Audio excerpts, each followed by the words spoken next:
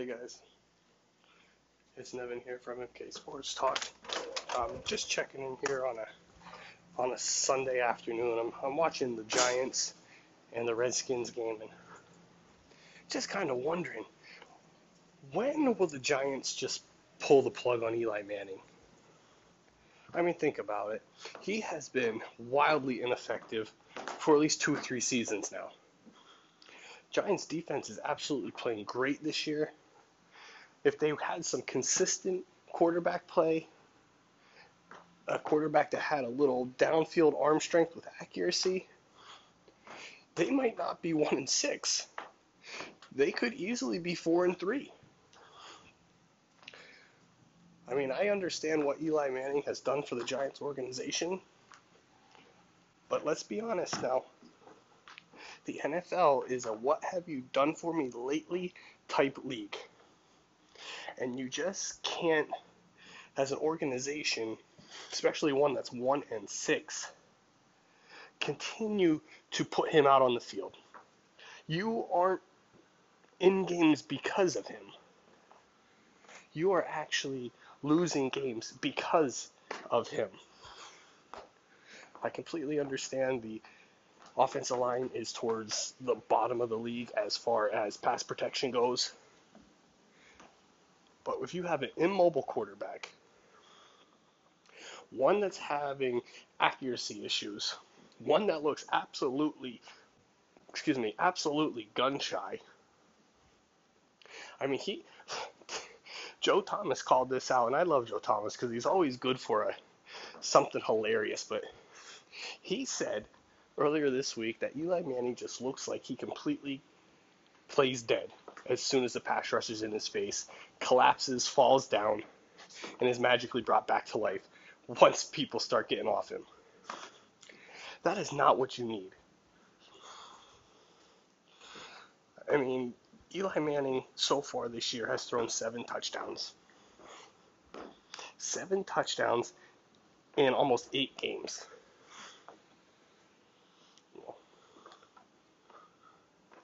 In 8 games, this is his 9th game.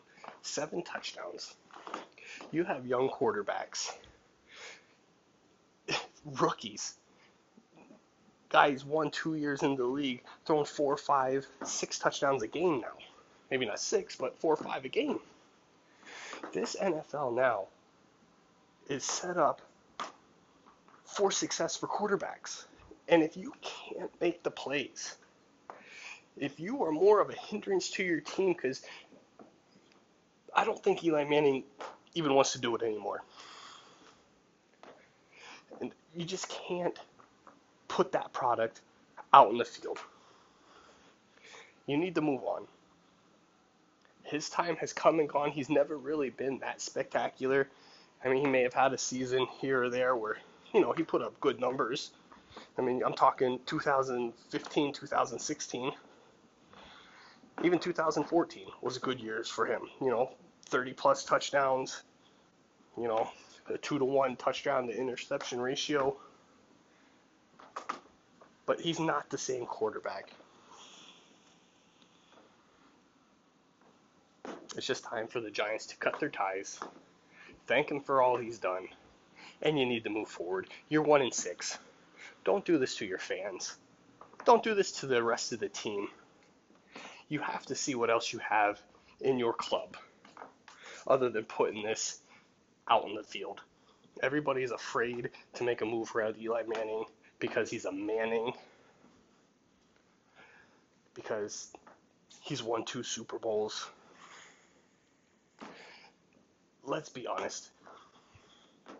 It was the Giants' defense those years. Granted, Eli made plays along the way, but that was that Giants' defense that was able to secure those Super Bowls. But again, you can't take anything away from Eli and his past accomplishments, but you can only judge him by what he's been putting out on the field on Sundays in the last 2-3 seasons, and it's really subpar. It's not good at all. I think Ben McAdoo was on to something last year. He saw the writing on the wall, but it was fanfare that cost the New York Giants their season this year. Everybody was in an uproar because they benched Eli Manning. Let's be honest, he wasn't playing good last year.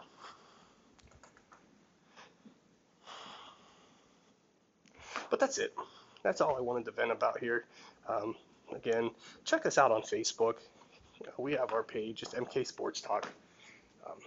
Check it out. Give us a like. Follow us. And I'm hoping to get in contact here with Nathan sometime this week, maybe even later on this evening. We'll give you a complete rundown of Sunday's activities. All right, guys. This is Nevin from MK Sports Talk. Have yourselves a great Sunday.